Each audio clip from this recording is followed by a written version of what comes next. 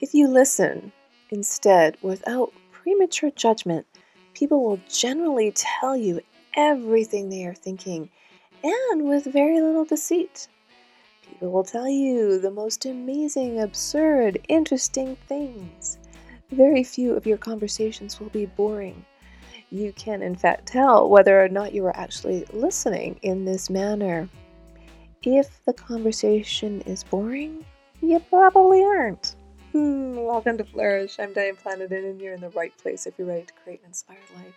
And we do so by working on our own personal development, so we would be strong role models for those we love and mentor. Today is Chapter 9 in Jordan Peterson's book, 12 Rules for Life, An Antidote to Chaos. And Rule 9 is fascinating. It reads, assume that the person you are listening to might know something you don't. Aha!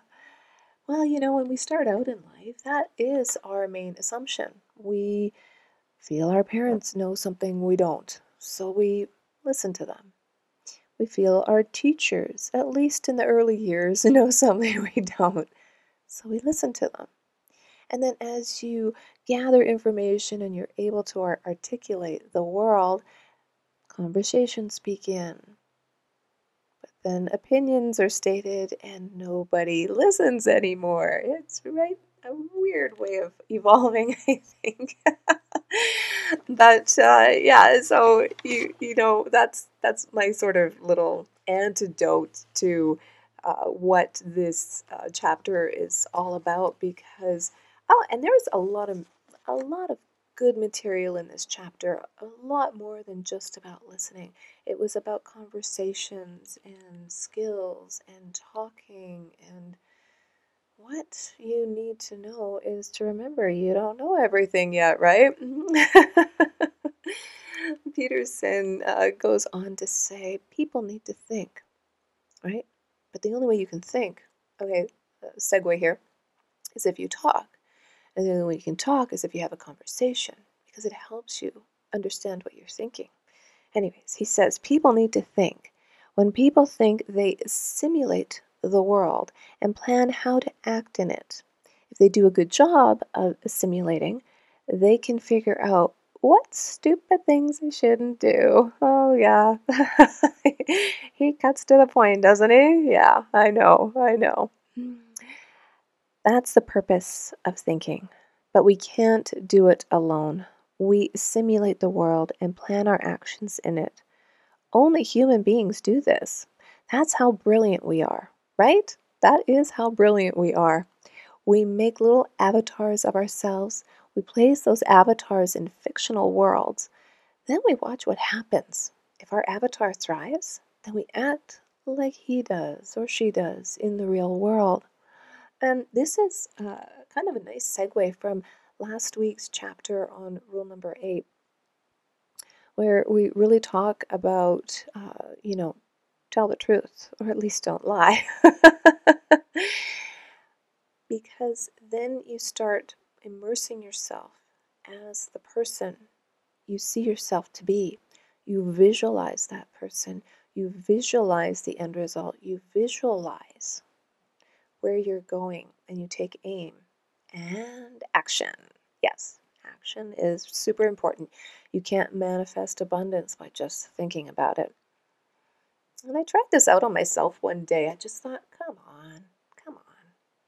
How does this really work? So I took a really simple idea that it was time to clean the house, and I didn't feel like cleaning the house. And I procrastinated cleaning the house. And then somehow I convinced myself, I pretended that company was coming, that I was getting ready for a dinner party. And when you're entertaining guests, you want to have a clean house. So I literally convinced myself I had to clean the house because company was coming. And who knows, maybe somebody could have dropped by. I don't know. But I kind of wanted to just test this out on how it would work in a very simplified format. And it actually worked. I actually convinced myself that I was entertaining, so I better clean the house. I don't know. It's a silly kind of example, but it works.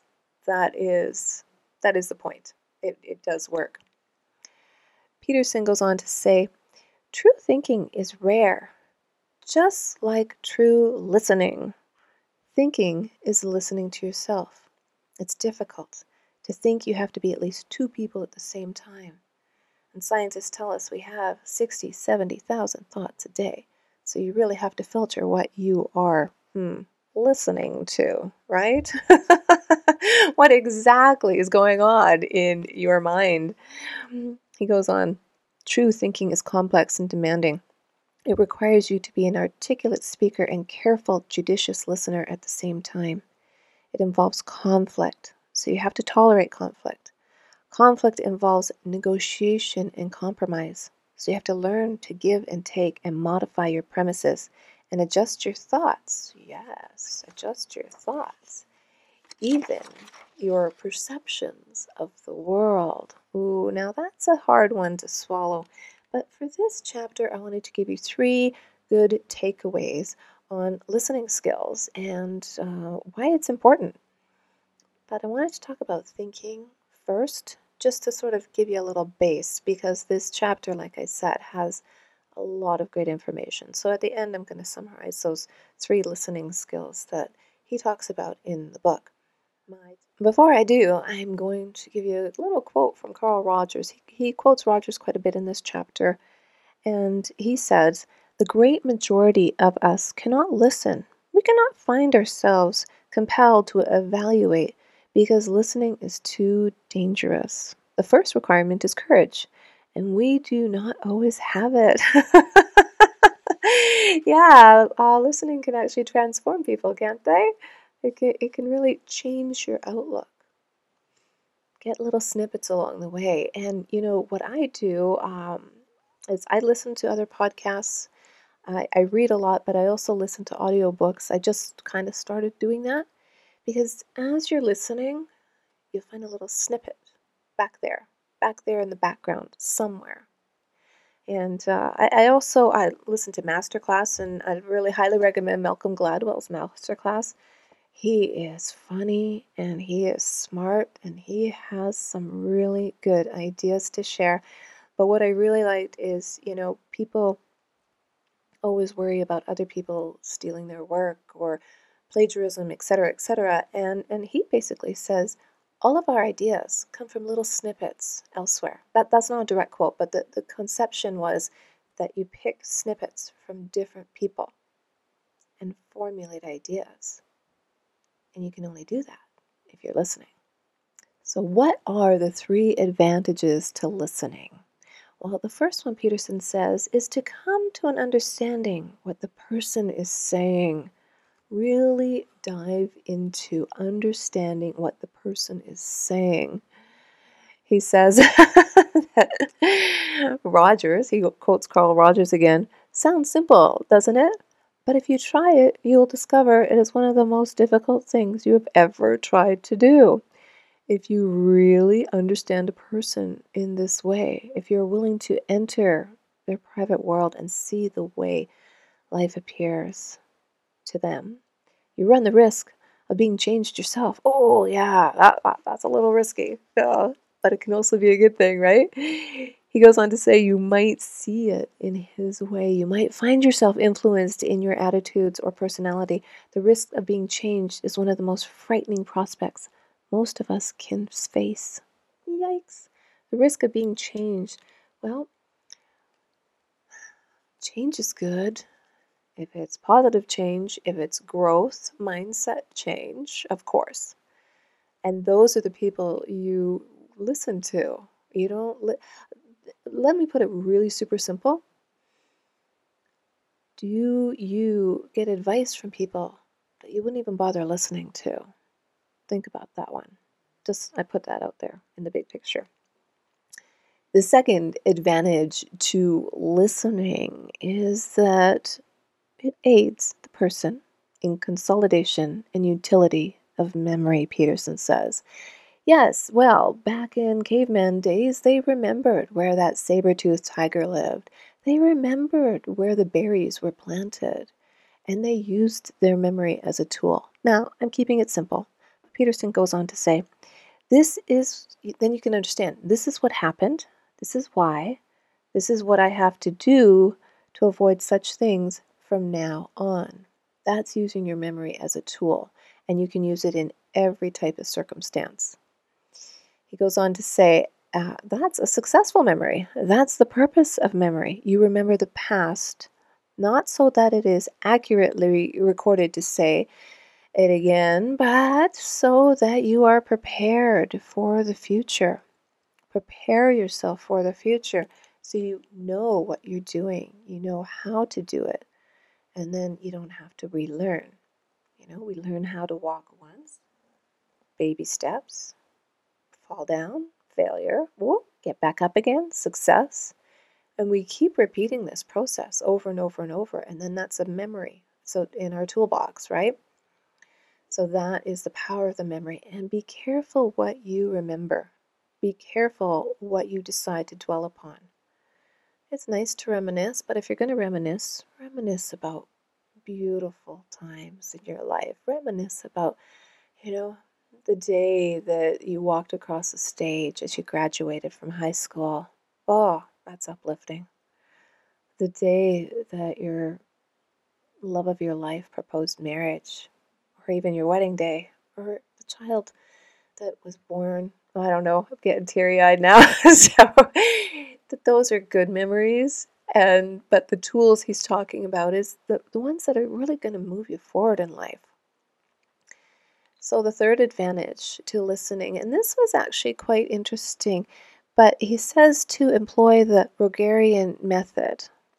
Now that is a method developed by Carl Rogers, where he took it upon himself to assume that his client knew more than him, to listen, to really let them speak their mind, and then develop an opinion, and then decide what you're going to do. So you're basically empathizing. You're putting yourself in the other person's shoes, per se. And this is literally having a certain type of conversation where you can form an opinion on whether or not, yes, they're right, they've added a perspective, or no, they're actually a little bit not. So he says you will be much better at withstanding your own doubts. I like that. I like that a lot. So, the 3 advantages to listening: understand what the person is saying. The second, it aids in the consolidation of your memory. And the third is really to be empathetic and putting yourself in those person's shoes, putting yourself there, so you can understand the conversation, understand the argument per se. And I just wanted to a little bit talk about conversation because he talks about this in his book quite a bit, about the different types of conversations you can have with people. But the ultimate conversation, he says, is where there's desire for the truth on both parts of the participants, reciprocal type of agreement, that you're truly listening to one another, truly listening what the other person has to say. He says that's why it's engaging, vital, interesting, and meaningful. Remember, if you're not listening, or if you're bored to whatever the person's saying, maybe you're not listening.